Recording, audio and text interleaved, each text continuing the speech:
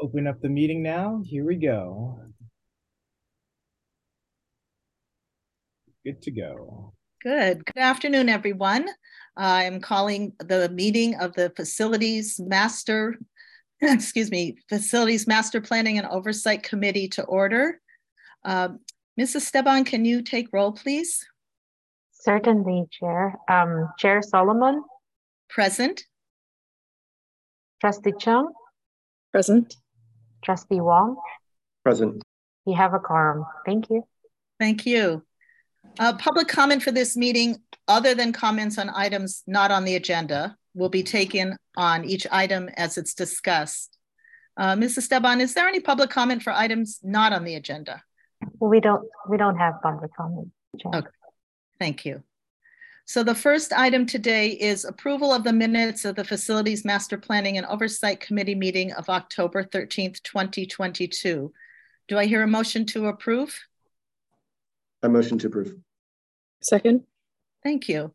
Any discussion from either President Wong or Trustee Chung?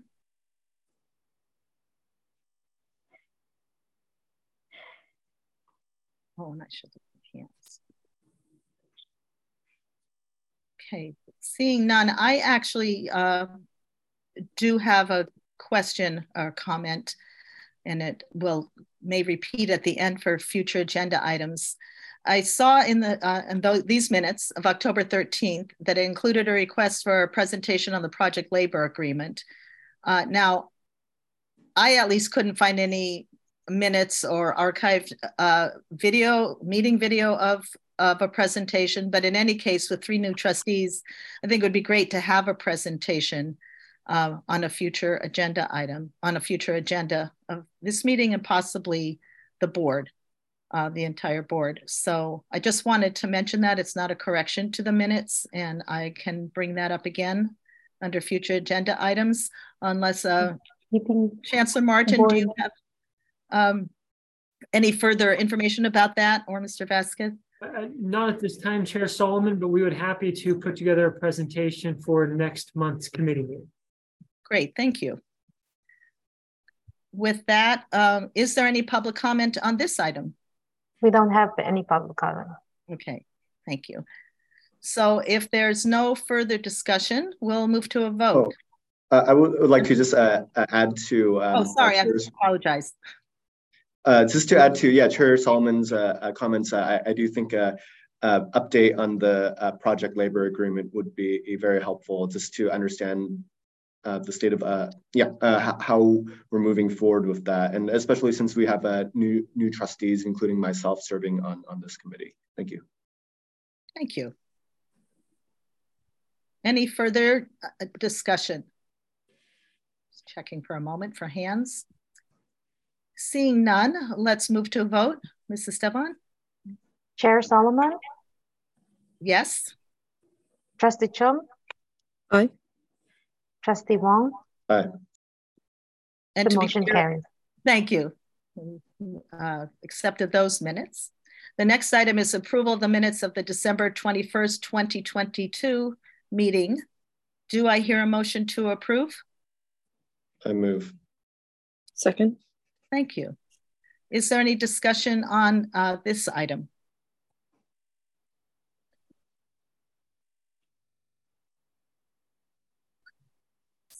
Seeing none, do we have any public comment?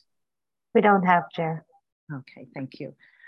With that, we'll move to a vote on approval of the minutes of the December 21st meeting.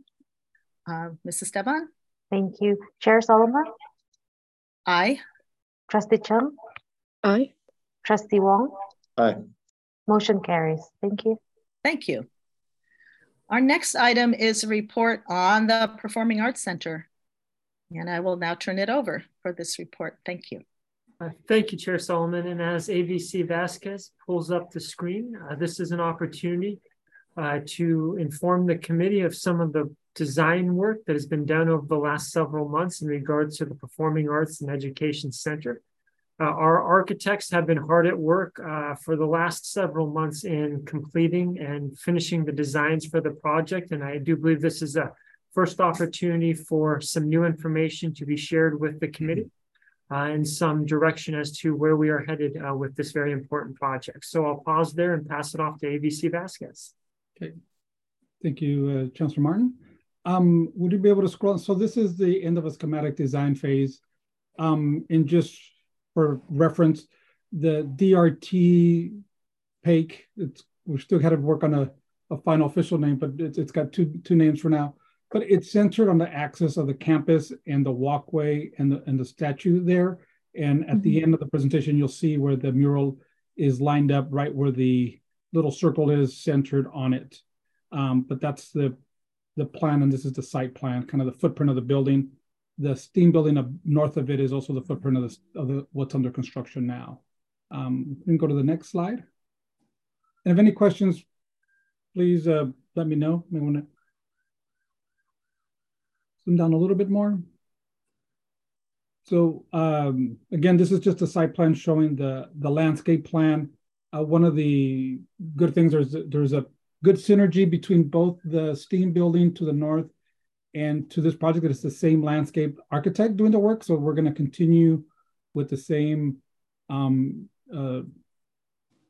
planting native plants. Goal is to keep everything native and also conducive, and also some lower maintenance related items. And while this is the plan, there'll be later on a more graphical elevation. It doesn't depict what's on this plan, but the other one is just more for presentation purposes. But this is the landscape plan for this project. And it's hard to see, but it's there on the lower portion of it, is the walkway between MUB building and the theater. And I can just where that walkway is, Grace, just north of your arrow above the lower trees.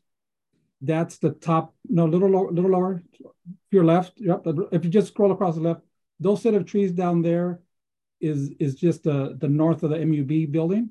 And that's the walkway that'll get a walkway between the new buildings. Go to the next one.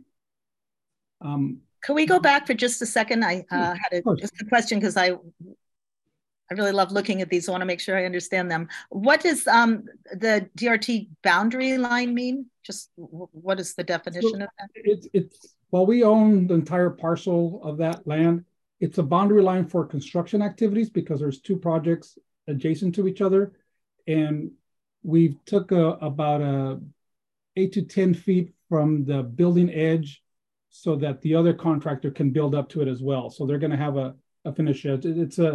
It's our imaginary property line, so we know where to stop so that the other contractor can work forward. Thank you. Okay.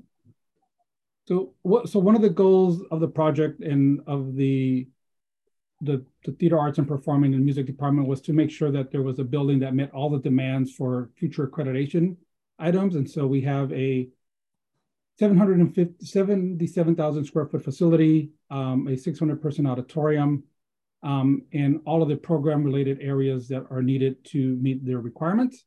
And this was kind of a graphical version of it. It's just behind the shaded areas. There's a little more details. But in this example, there's the mural lobby, the auditorium, the back of house mural lobby, and then access to the scene shop, so convenient access. And then the other performing spaces, which is the studio theater, the large rehearsal and choral rooms. Those are all be performance level spaces. And obviously we have the basic bathroom spaces and some of the support areas for performances. And it's centered here, so the classroom and dressing room could support either the studio theater or for performance changing, and also for the dressing rooms and auditorium. So it's just overflow for dressing rooms. Next floor, please. In here, we see a smaller footprint. And the reason there's a smaller footprint is these spaces for acoustic and performance levels, they have a double height requirement. And you can see where the mural is, it's a high volume, especially because the mural is very tall and big. And then across from it is the auditorium balcony. And so that's a double height. And in the other two boxes to the north where they each have X's in them, to your right, Grace. Yep, to a little more to your right.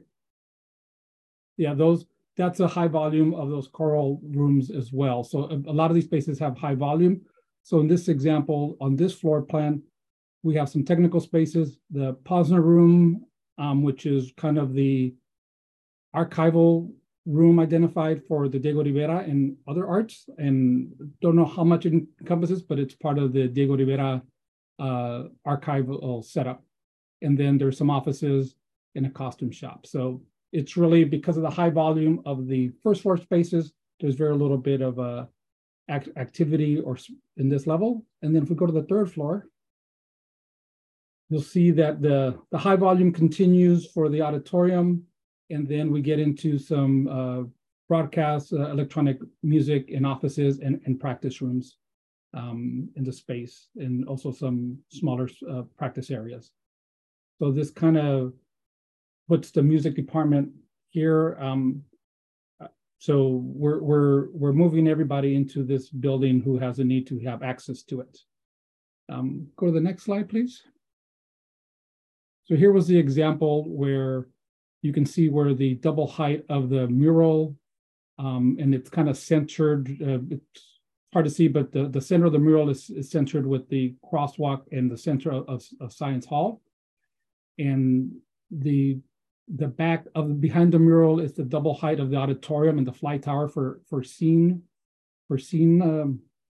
terminology for the back of house, and God, for the scene guys to move the stuff back and forth for the background of a performance area. I know there's a technical term that I'm drawing a blank on. And then on the back side to the right, you see those little set of windows. Those were the offices on the third floor. And as we go down, we'll see the building in a different perspective. If you can slide down to the next slide. Here it is, looking at it almost like across the street from the MUB edge. And you see the building there, and you see the tree lines. Well, it's close to what's going to be on the plan, but it's just a graphical representation. They're trying to capture the building and not the trees. But we can go to the next slide. Here we are now walking down Frida Kahlo towards Creative Arts Extension, and we're like almost directly across from where the new STEAM building would be, looking at the mural area, and you can see a little walkway here. And this is where you mentioned, Trustee Solomon, the boundary line is just so that the edge of the buildings, and you know, we're making sure they're going to be, you know, level with each other. We don't need a height difference once they finish the projects there. Next slide, please. Excuse, I'm sorry, I'm going so slow. Could you go back to that? So on the right side, the top floor with all the windows, yes. Is that the studio theater, or what is that? No, that's the third floor with the offices. And that is the office. Okay, that's right. The offices that you mentioned earlier. Yes, on the third floor. Got it. Thanks.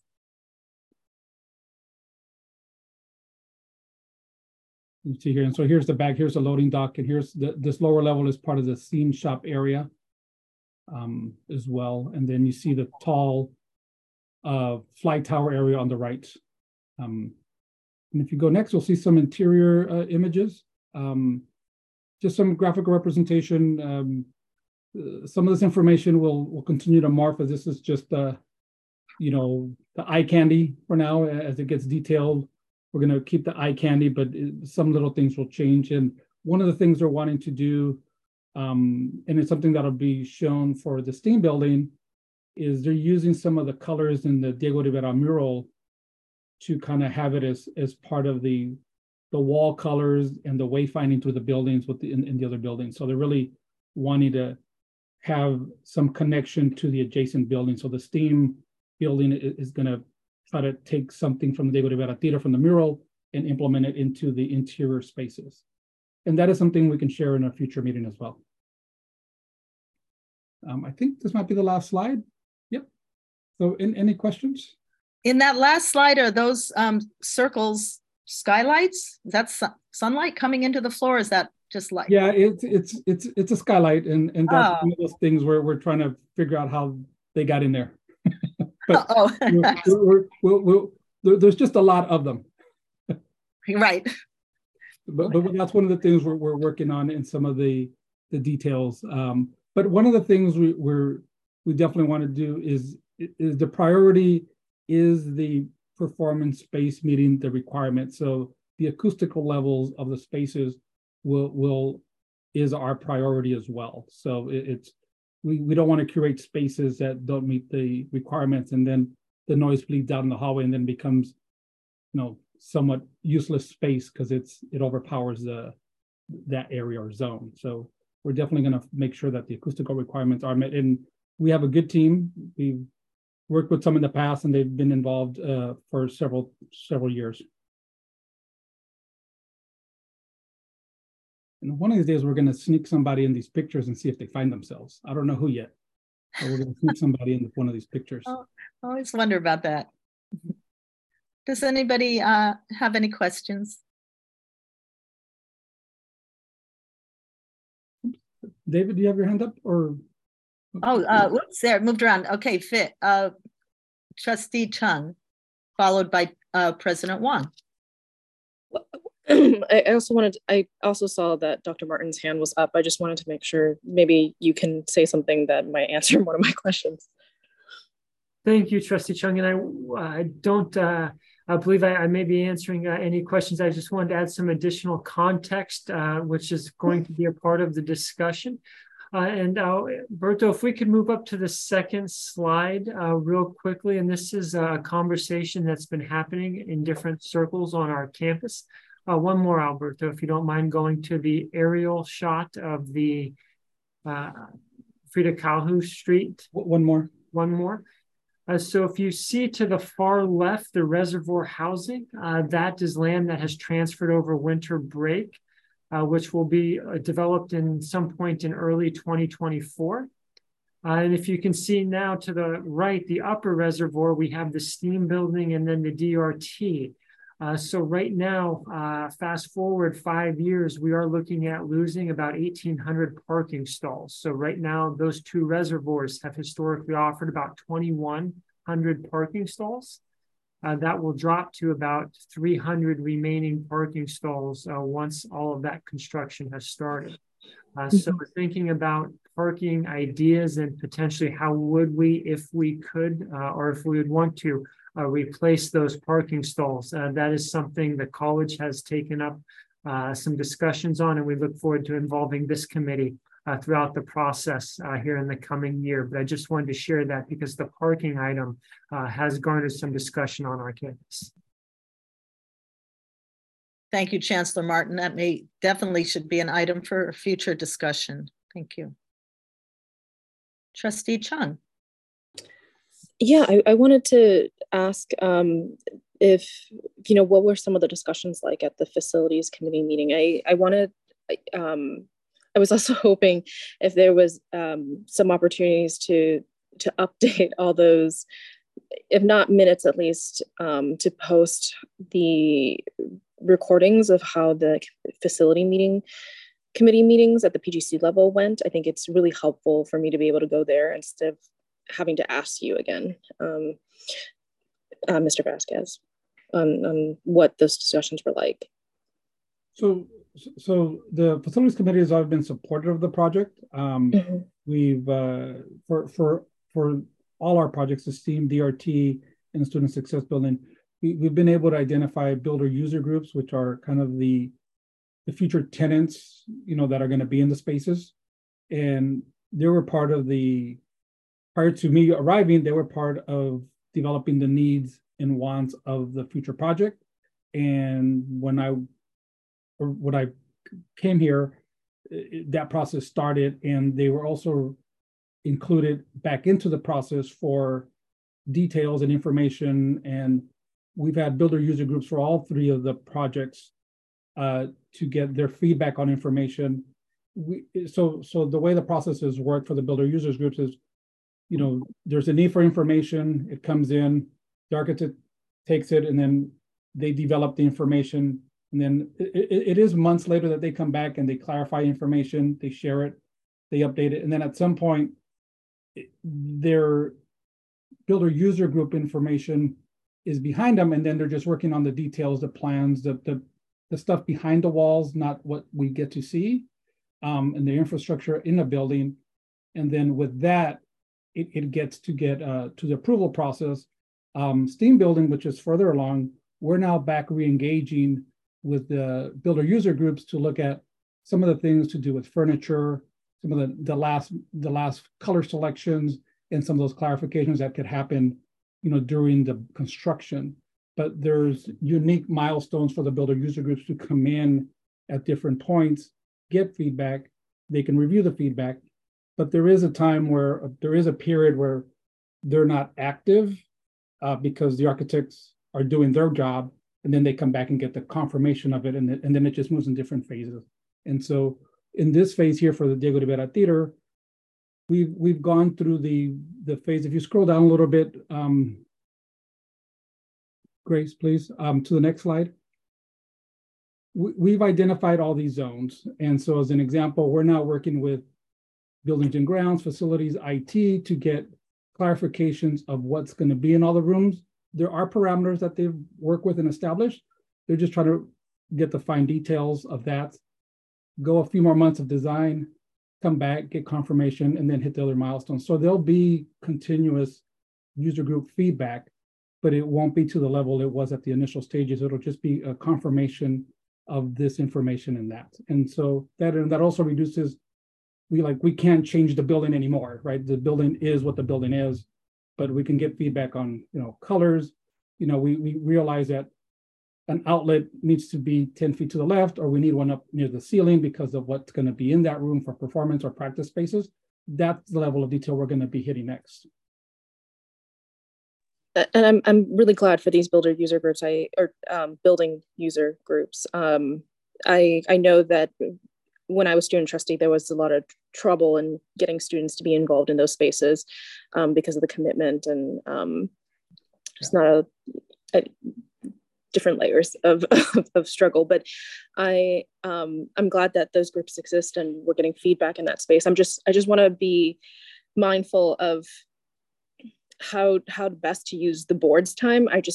The last thing I want is for folks who are college stakeholders, if I'm pointing them toward the facilities committee when they want to have a commentary on the different projects that are happening at the college. But the last thing I want is someone within the facilities committee to sort of, raise some red flags about this to the board after these things are, after these projects have gone through those progressions. So I just want to make sure that as these discussions are happening, that the check-ins are still happening at the facilities committee and they're all on board. Yeah, no, the check-ins are there. We're doing things, but there's a lot of people that get involved. If somebody has a unique opinion that doesn't match what the program needs, we're trying to make sure it's meeting the academic needs and requirements as the priority, and that's always been a goal in working with the people in the different departments that it's meeting that specific use and need as well. So to say there will be 100% consensus, I don't want to make that overall statement, but in terms of getting buy-in and support, I think it's been there for a lot of these projects. Sometimes there's concerns or clarifications that are needed, but overall I seem to think that there's been good supportive support from the facilities committee group and the active participants. Great. I think what would be really helpful is, in addition to getting those minutes and the meeting recordings up online for trustees to be able to look at, I think it'd be wonderful if there was also a summary, in accordance to our local board policies, where a summary that for discussions that are happening at the PGC level to be included in these reports. That would be wonderful. Yeah. So, okay. President Wong, I see your hand is down. Did you decide? Yes. No, I still want to. Okay. So after you, then Chancellor Martin. So please go ahead. Yeah, thank you, Associate Vice Chancellor Vasquez, for this presentation on the Diego Rivera Theater. It's really exciting just seeing this shape up. I had several questions. The Chancellor made me think of a new one, so I guess I'll go with that one first. With the parking issue, have we? I know that it's really important to our employees as a benefit, and also to our students who get access to college to have that. parking. I think especially for many of our employees, they consider part of their kind of a benefit package being able to come to work at City College. So have we ever considered building a multi-level garage space for folks to park if we were reducing the parking significantly? So I know, so prior to my arrival, I think there were discussions, and I know there was information, but it didn't move forward. I think it might have been, I don't know the reasons why. To be flat honest, I don't know the reasons why, but I know there were examples of wanting to do something here, there, everywhere, but it just didn't make it off the concept plan board. But you know, there is opportunity. There is space. You know, as Chancellor Martin mentioned, the discussion started. We brought it up as a preliminary item at the last facilities committee meeting, and I think once now the construction is active and it's there, the reality is starting to say that's going to be an issue and how can we address it. So it got positive feedback at the facilities committee meeting and acknowledgement that they see the need as well. And so, as the Chancellor mentioned, we're going to take the preliminary steps to go through the processes to get something out on the table with it. Got it. Because I think the number I heard was going from what, 2,100 to 300 spaces. Is that? Yes, President Wong, but I'll qualify that as a rough estimate, and we can confirm that specific next month. Okay, yeah, that's a significant reduction, and I'm just, especially for our students and employee groups, just concerned about how it would impact us drawing students from whether it be out of the city or our employees that are from outside. What kind of situation that would get us into. My next question is, I also saw that there was a recent proposal at the Board of Supervisors to rename one of the streets from Lee Avenue to Edley Avenue. I think that's adjacent to our property. Does that, Associate Vice Chancellor Vasquez, did you have a kind of idea of where it is on that map that we see? Grace, if you could scroll up to the slide before this. Oops, sorry. Yeah, that one. Yeah, so Lee Avenue, and I don't have the option to draw on this, but Lee Avenue from Reardon, from the top of Reardon, to your left, Grace, right there, the middle street, a little more to your right, a little more, you're right, left. So right there, right there, straight down. If you go straight down, that is Lee Avenue. Okay. And if you go all the way down past the MUB, keep going down, Grace, with the on the there you go. That's the Lee Avenue that's going to get rebuilt by the Balboa housing developer. That's going to, at the bottom of it, near the bottom of MUB, it's going to turn and curve into the Whole Foods there, or to the apartments where the Whole Foods is as well. Okay. They're going to create a connection between Frida Kahlo, going across North Avenue, following Reardon, down Lee Avenue, all the way down to the bottom. Okay, got it. Do you think that like our campus community might have any involvement in or want to have any voice in that for the street renaming, or? So I think the Chancellor mentioned that in December they took title to the lot, so it's now we have an easement agreement in the future to allow the street to be widened, because the existing street as it is now, the back of the parking, it's too narrow. So part of the development agreement is we're also providing some space so they can make a full city San Francisco street and meet the requirements of establishing a street. I wasn't aware of the potential name change for Lee Avenue to former Mayor Ed Lee Avenue, or I know they've named a couple of things, a school for him already, the SFUSD, but I wasn't aware of the request for the street. Okay, yeah, it just came out recently. I just saw it, I think, yesterday. So it's definitely a new proposal. It makes sense if it's already Lee Avenue, why not make it? But like so I'm just wondering if for even if though it's kind of no longer it's not our property. If generally, if it's something like this, our campus community might want to have a voice in something like this. If you have I have an understanding of any of the past kind of practice or what's happened before when something like this has happened. Yeah, I mean, I would have to check the information. I'm not familiar with what the college has done in the past with the name changes. I know Frida Kahlo wasn't always Frida Kahlo; it was used to be Phelan. So whatever efforts were done then could also could apply to that. Okay.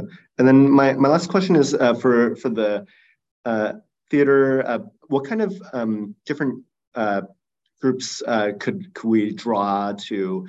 This might be less of a facilities question, but more of a arts question. What sort of groups can we draw there? I know that like some of my friends in IATSE, a local 16, which represents like stagehands, they're very excited about this being this moving forward. So I'm just wondering, like, what are the potential types of folks or performers that we could draw, and organizations that we could draw that can make use of this facility in more of a community way?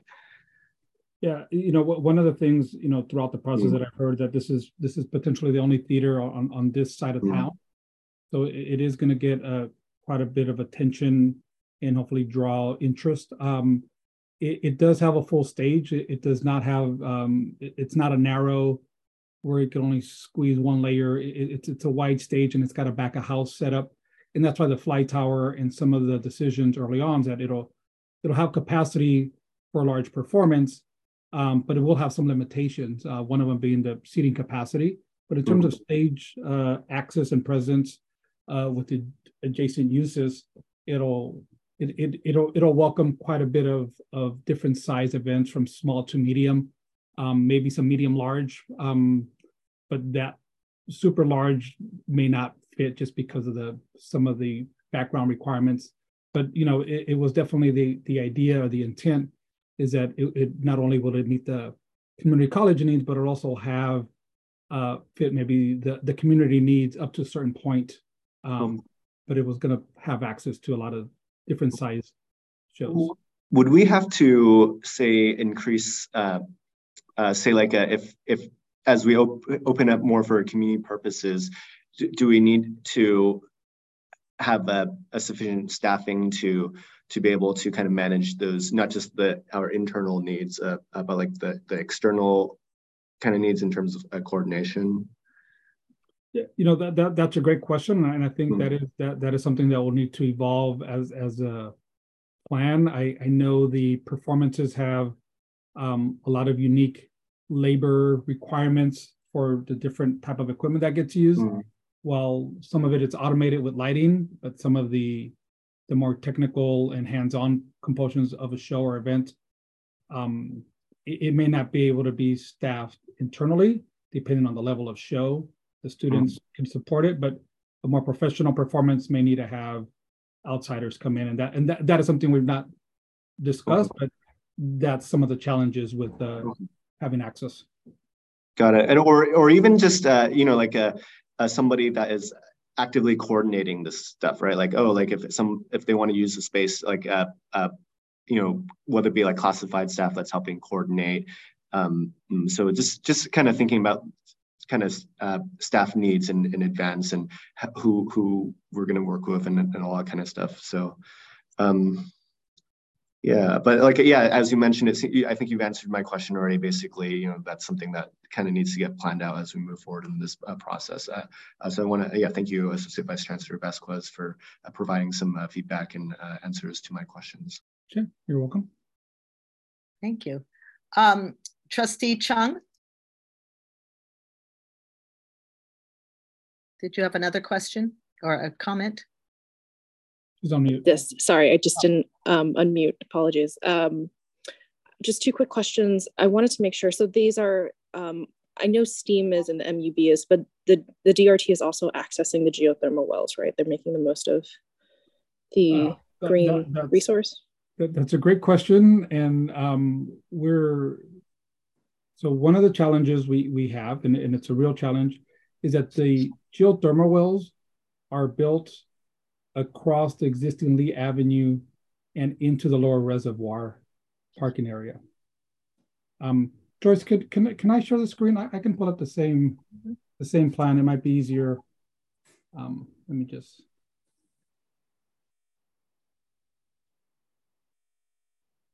Sorry, I should have done it a few minutes ago, Grace.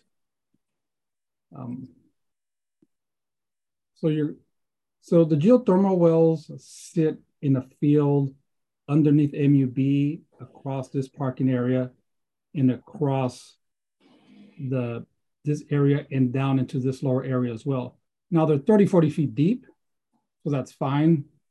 But the city of San Francisco and the developer, when they're building their units, their complexes are here, they're legally, they can't have any utilities underneath their building, right? They're not gonna, any lender will not allow that. So they're also unfortunately grouped in clumps of 20 to 25 geothermal wells in a certain array. And there's one edge, and I'll zoom in, hopefully it'll show here as an example. There's an edge that catches the new street, which is here, even though 90% of the geothermal wells for a 25, so out of 25, 20 are on our property, 5, we have to decommission them. So we're decommissioning about 35 to 40% of the geothermal wells because they're going to lie under the future Lee Avenue street and under the developer's new building. So they're going to be decommissioned, and they're going to be, the term is they're going to be filled with concrete and grout from the developer. So we are currently in the process of, we know we have capacity for MUB because that's been in use. We know that Steam is using a portion of it. We're getting an analysis done by recommissioning MUB to understand how much capacity is available to use in the DRT. But there's also kind of a logical, if it's only going to do 10%, it may not be worth doing 10% into a building that has a bigger system. So we're trying to evaluate that decision right now. We're still working on getting that raw number of capacity from the use of this building, especially with the deletion of 30 to 40% of the initial system that was meant to feed all these buildings. So wait, I just want to clarify, because I remember working on the MOU for Yes. the reservoir housing, and I thought the whole concept was, you know, is that it's under their property line, but they break it, they pay for it. And so it's a little bit surprising to hear that they're just going to bury the wells. And Well, it wasn't that they would break it, but that we would review. Sorry, the document at the time we were working with them because they didn't know what the city would require them either. So at the time, if they can be kept there and in use, they would leave them there. But if the city, scenario was, or if the city required them to abandon them or get rid of them, that they would pay for that portion of work.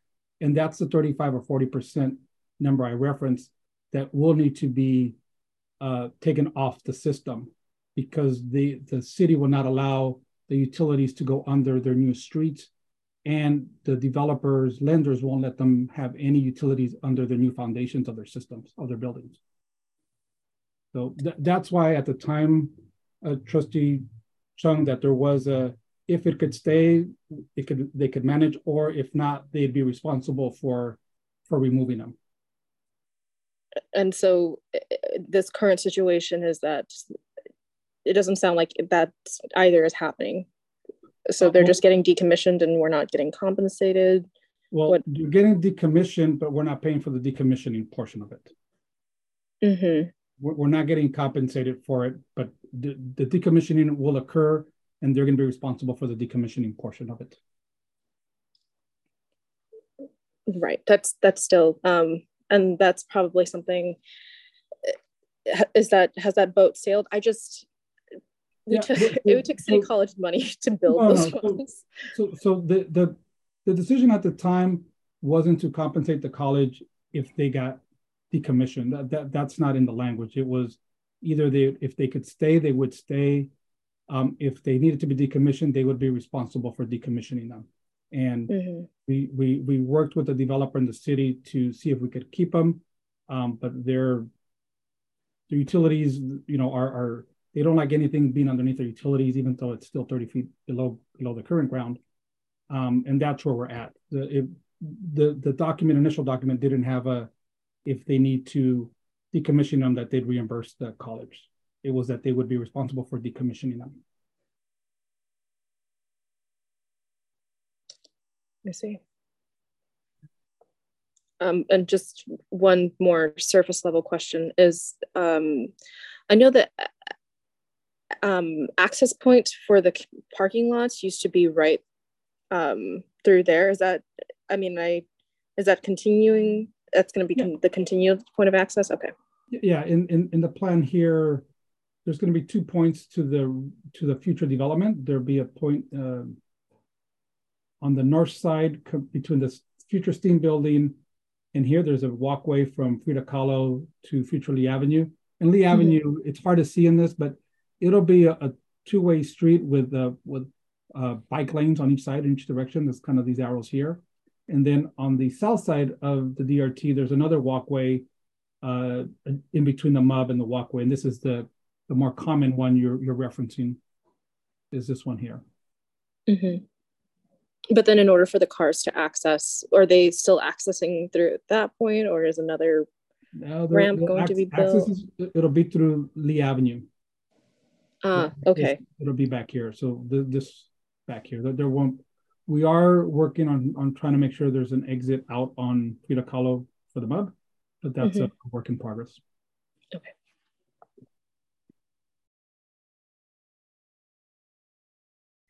And sorry, just wanted to briefly, I just want to take the time and thank, you ABC Vasquez and all the administrators who work in facilities. I know that our college is incredibly large. There's a great deal of projects. There's a lot of bond money. And so just thank you. Thank you for taking the time to rough through all our questions.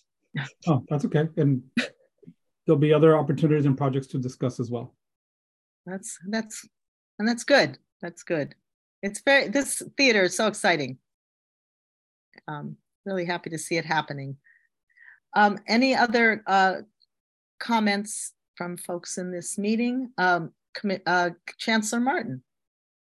Yes, Chair Solomon, and thank you. This is just for some additional context and helpful for us to remember as we move forward, but the lower reservoir, the housing development that is scheduled there, does have committed affordable housing units for City College employees as part of the design plan. So this is going to be a long-term indefinite partnership with City College and the developer. So as we look at renaming Lee Street potentially and the geothermal wells, this is a partnership, and I would encourage all of us to continue to advocate. Although we don't own the land, continuing to advocate for City College would be in our best interest. So I just wanted to add that for context.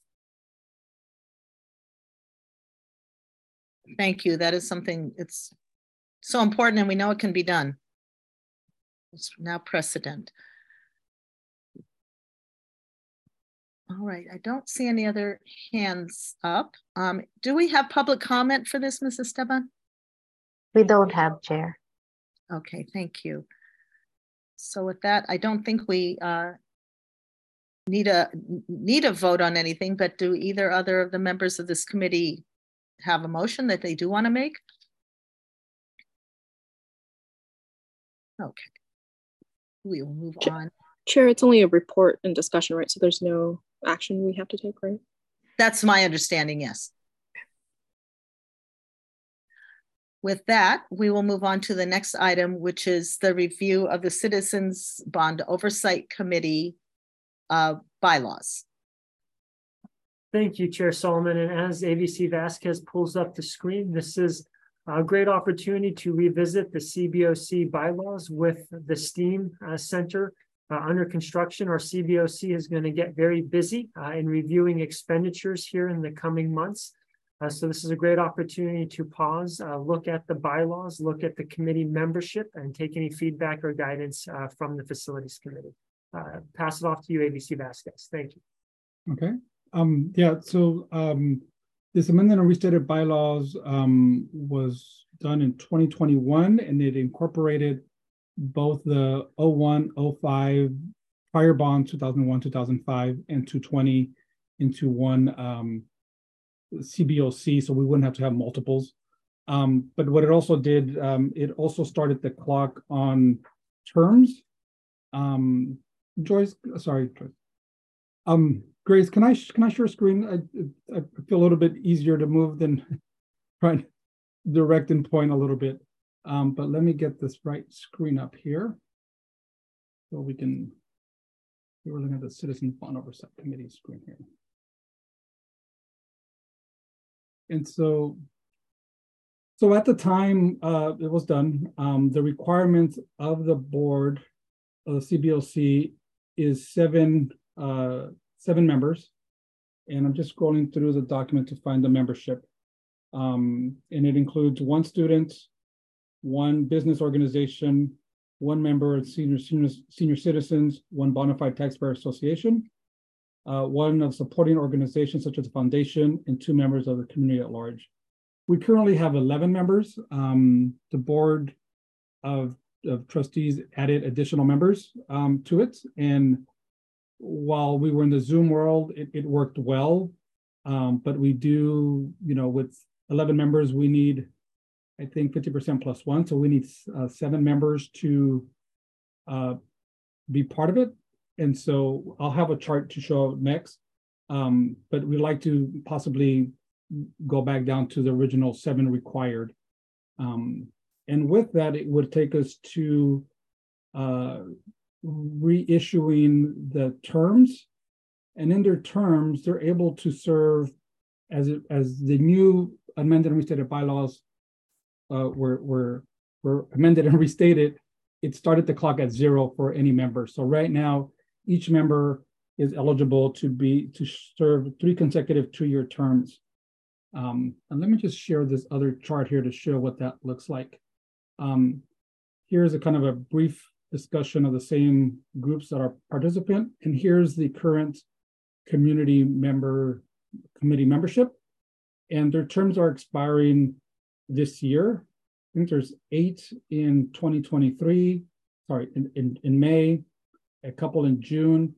And at the last board meeting, the Associated Students, we replaced Orlando Galvez with member Lai at the last board meeting. So, and this is a list as of the January 12th CBLC meeting.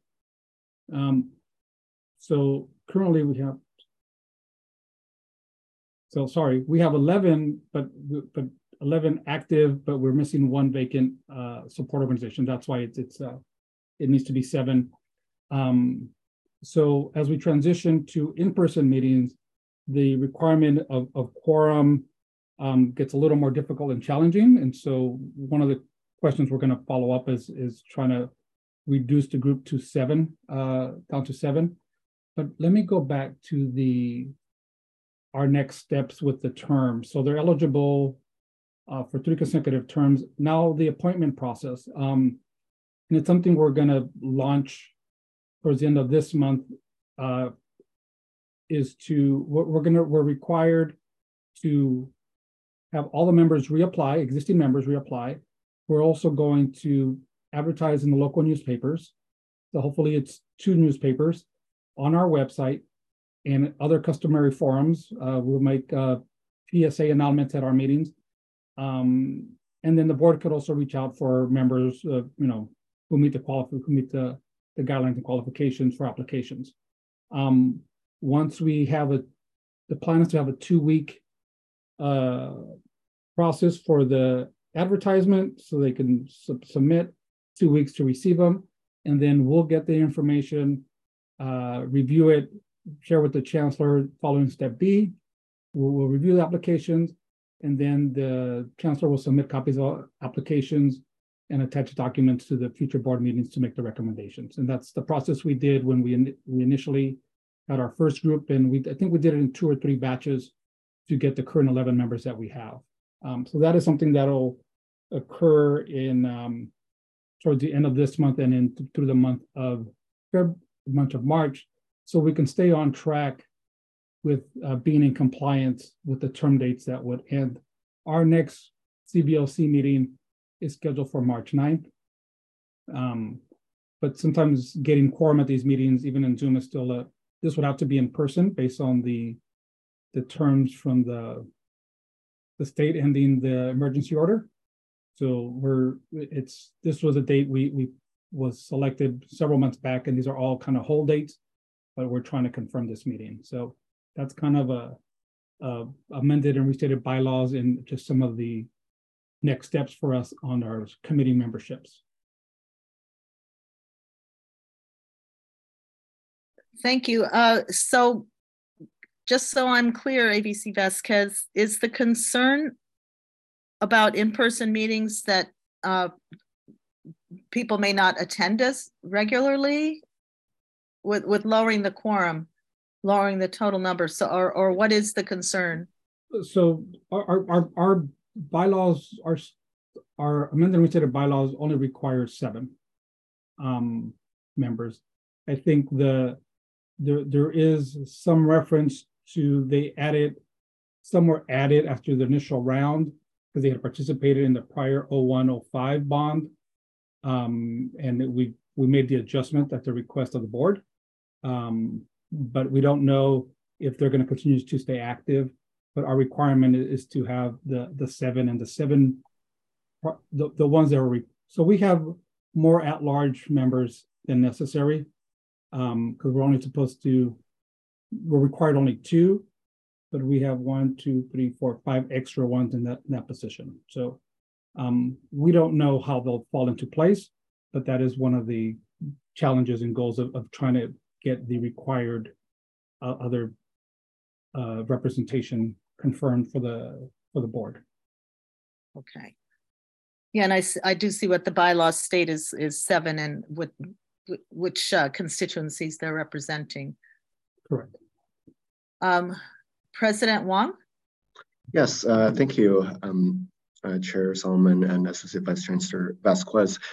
Yeah, I want to get an understanding of some of the requirements that we're working with, so I understand structurally what we're working from. So what is for under state statute, what's the minimum that's required for representation on these sort of oversight bodies? Is it the 7 that you mentioned?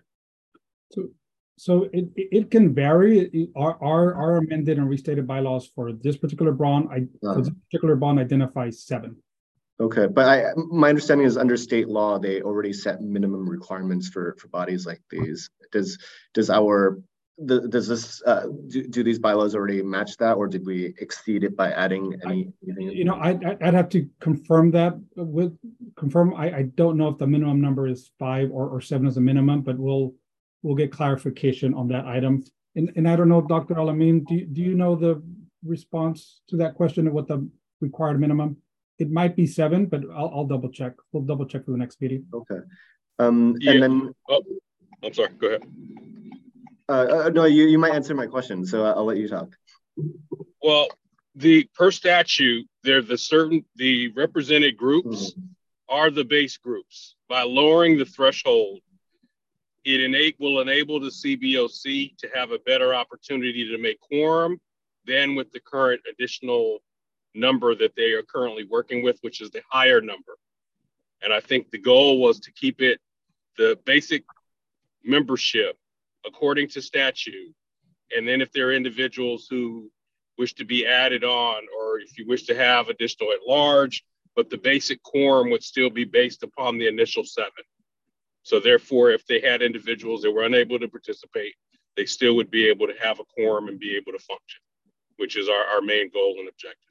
Okay, I guess that's a unclear answer to my question. I'm trying to figure out what is the minimum required in state statute. Does that require all those 5 separate distinct groups and also those 2 community members at large, or only those 5 distinct groups?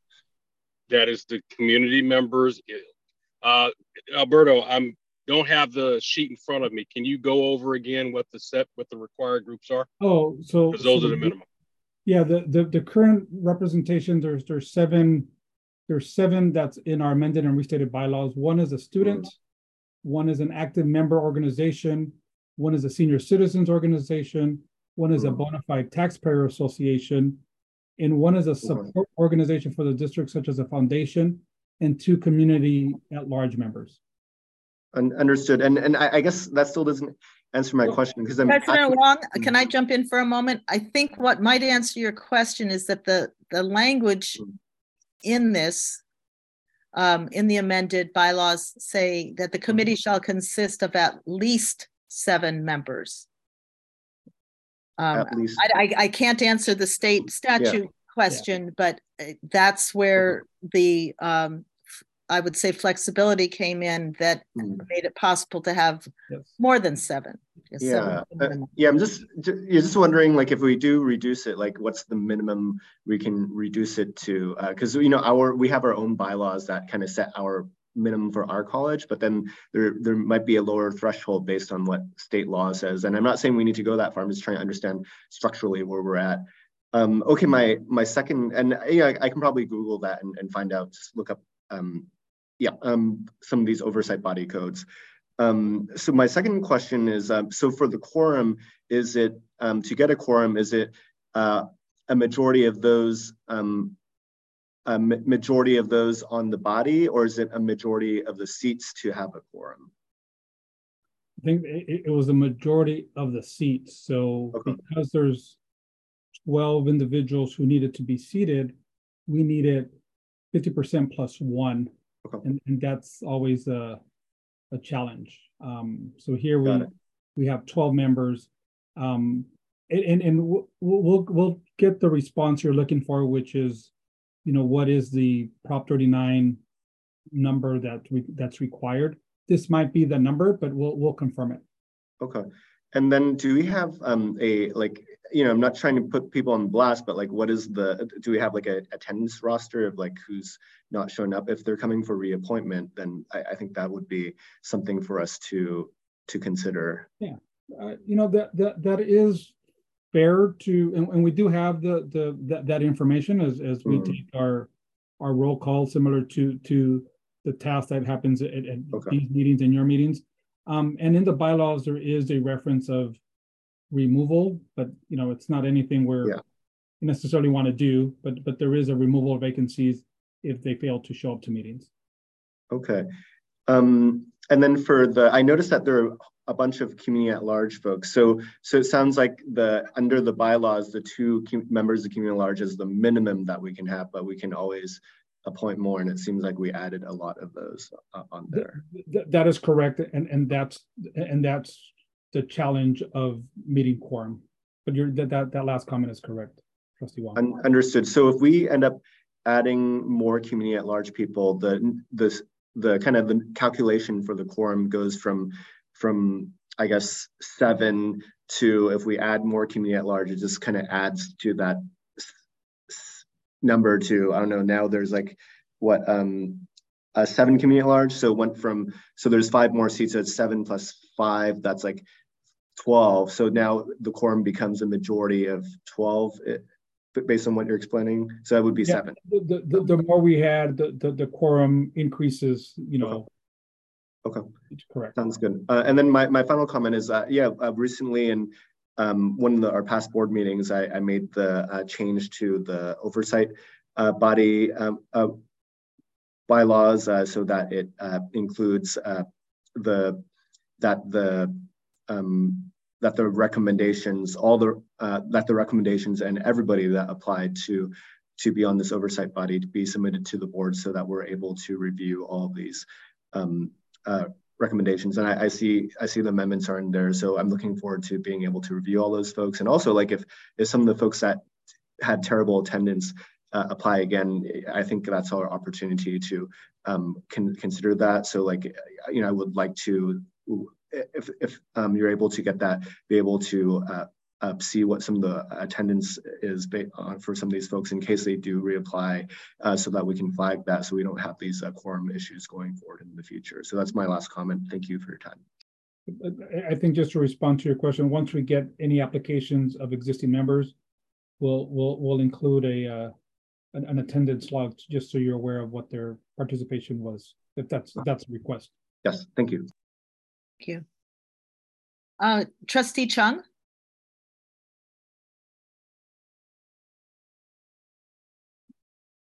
You might need to unmute. Thank you. Sorry. I wanted to actually, is this a concern that's coming from us, or is this because this has been expressed by members of this committee that they will have trouble attending? It's both, from both the chair and vice chair. The last meeting on the 12th, we almost canceled the meeting that morning. And so it just gets difficult, and we understand that there are personal things that get in the way and emergency or things that challenge, and that, we can understand that, but we do outreach. That's one of the reasons why we've tried to set up these pre-mentioned dates so they can commit to them, but they also have jobs, right? This is in the middle of a work day. Sometimes they can escape to get to the meeting, but there are challenges, and with the higher active requirement for quorum, there's more people that need to escape to get to the meeting, and so we're trying to be mindful of people's time, and also making sure that all the planning efforts from both the chair and vice chair, gets done in according, and all the support that we have to do to get to the meeting and supply the meeting information as well. So it's really coming from the chair and vice chair, and also the challenges we have with getting the schedule. And that's been with Zoom. So our fear and concern is that when in person, it may get just a little more challenging. Got it. Got it. I guess I just want to be mindful because of the term. Some of the members term out much later, and I don't. If they are the ones who are having, right? I noticed there's a difference, right? Some are appointed in May, others are appointed in June. So I just want to make sure that those who are appointed later don't necessarily get an advantage to stay on the committee if we're reducing the number, right? Especially if they're the ones who aren't able to be in attendance. I just want to make that note. And I also want to take the opportunity to answer President Wong's question from earlier. I just looked it up. It's Ed Code 15282. It does say it's at least 7. So yeah, it's. Thank you. Mm-hmm. Okay.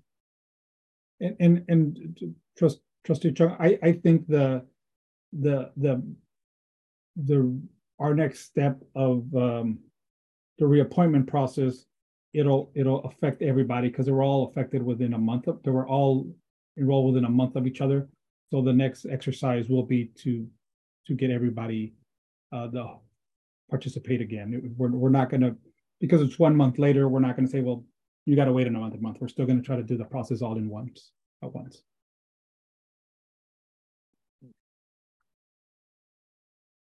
I have slightly on a different topic, but within these bylaws, something that's small, and I'm not as familiar with the process as other people who are at this meeting.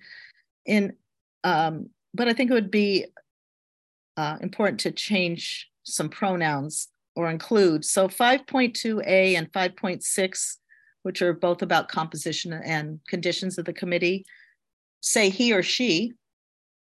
It'd be nice if it said he, she, or they. So what would we have to do to make that happen? Okay. We would, to make that added change or any changes, we'd have to do a second amended and restated bylaws. Right, maybe something for a future meeting that we could. Yeah, I think there are some things to clarify, and if that's one of them, if you said is there another one? We can track it, and then when we get to the point to make it, we'll make sure to include it and circle back to the meeting, to this group. That would be I would search and find. Yeah, I think if you could just stick with, and thank you, Chair Solomon, for that. I think if you would stick with just gender neutral, and that person, their pronouns are growing. Even better. Yeah, it's complicated. So, that person must be, I think is much, it's contemporary and it's flexible. Well, as somebody who was called on to ask a question at a meeting this weekend as young lady, I think we can make progress in this area, or should try to. Okay. I don't see any additional comments from meeting participants. We do have one public comment, and that is Madeline Muller.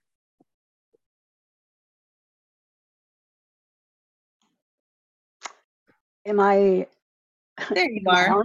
Oh, okay. Actually, at my age, I'd love to be called a young lady. So I hear you. That might work. Yeah, I'm actually from the previous. I'd sent in a request to speak earlier today, and I guess the dog ate it, the computer ate it. So it was just I wanted to put my voice in. Of course, as thrilled that you're seeing all these wonderful plans for the new auditorium. And there's just a few things that came up as I was listening to you guys. Good questions. The thing about parking, a little bit of history. When we got the upper reservoir, it was never to be parking. It's only been parking temporarily till we finally could get the buildings built. But we never, ever envisioned in the history of this college that the lower lot would be sold for what, $11 million? For mostly market rate housing. I mean, that just wasn't ever on the horizon. There's something in their contracts where they do promise us kinds of parking, and I think we should look into that when we do the numbering of what parkings are available. But I hear you, Trustee Chung, about I thought we had agreements about those geothermal wells, and I do save, and I'm glad to hear you want, all of you, I hope you won't find it be intrusive. I have boxes and boxes of history of things and agreements made, and sometimes they change, and having a little paper trail doesn't hurt. So I will really share with you whatever you want, more than you'd ever want. This is a chance finally, after the 50 some years I've been at the school, we'll have a complete campus. We are incomplete. We will not be out of compliance with accreditation by not having the facilities for the performing arts students. This building in the middle really solves a lot of problems. And we've been to the mat 3 times. We've had DSA approval. It's time now. 3rd time's the charm. So let's get it done for the students. We have very talented students in San Francisco, and for the community, it'll be the only auditorium between downtown and San Mateo, I think, where we would have groups will have access to performances. If I could do one more sentence, our theater manager, you're right, Trustee Wong, we have a theater manager. We've always had either classified staff or right now Patrick Toby. He's kept track of all kinds of requests for the theater. And so I think that part of it would be in hand if we can keep him on. He wants to retire. So that I'll just continue it all. And I'm really glad to see you all here. Thanks lots. Bye. Thank you. And that's it for public comment, Mrs. Esteban? Yes, Chair. Thank you. Thank you. With that, at this point, I don't know that we need a motion on this either. Am I correct? This was a review. All right, so with that, we are at the last item on the agenda, which is items for future agendas. I mentioned one earlier in the meeting. Which is a review of the project labor agreement. Does anybody have any other suggestions at this time for future agenda items? Actually, President Wong, something that you said made me think in the conversation that happened about a coordination for external and internal groups using the theater when it is complete is something that we may want to be talking about now. So I would think, even though these are the preliminary stages, it would be good to be prepared. I'd be happy to have that discussion just about like what sort of community groups to really draw in so that it's a really robust center for not just City College, but for the entire West Side and the city. It's such an important new development for our community. Yes, thank you. I think we should have that. And Trustee Chung? Yeah, I'd like an agenda to really talk about prioritizing projects that on all the deferred maintenance we've put off for the last 10 years, centered on safety and health of our students and our staff, employees at the college. Yeah, would love to hear how the administration is prioritizing those and making sure we're addressing that long backlog. Thank you. And that may have some intersection with and something that we talked about a little earlier that actually Trustee Chung, you talked about, and that is how getting more clarification on how this board committee interacts, or if it interacts, how with the PGC Facilities Committee.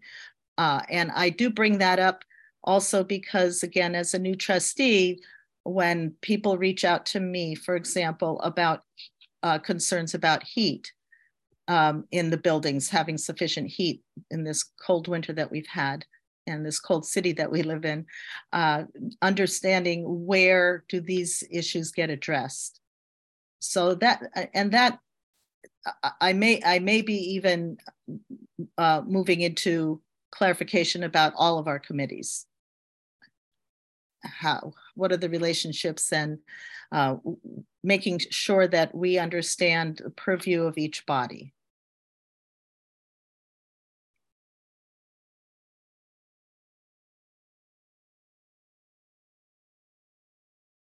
Is there anything else that anybody would like to raise at this time?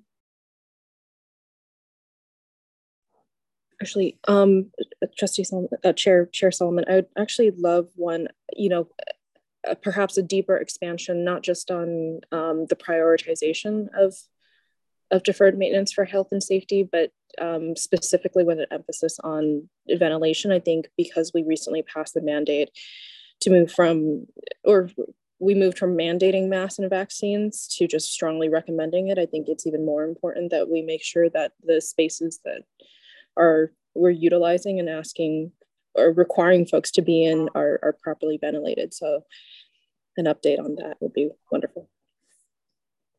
Thank you, Trustee Chung.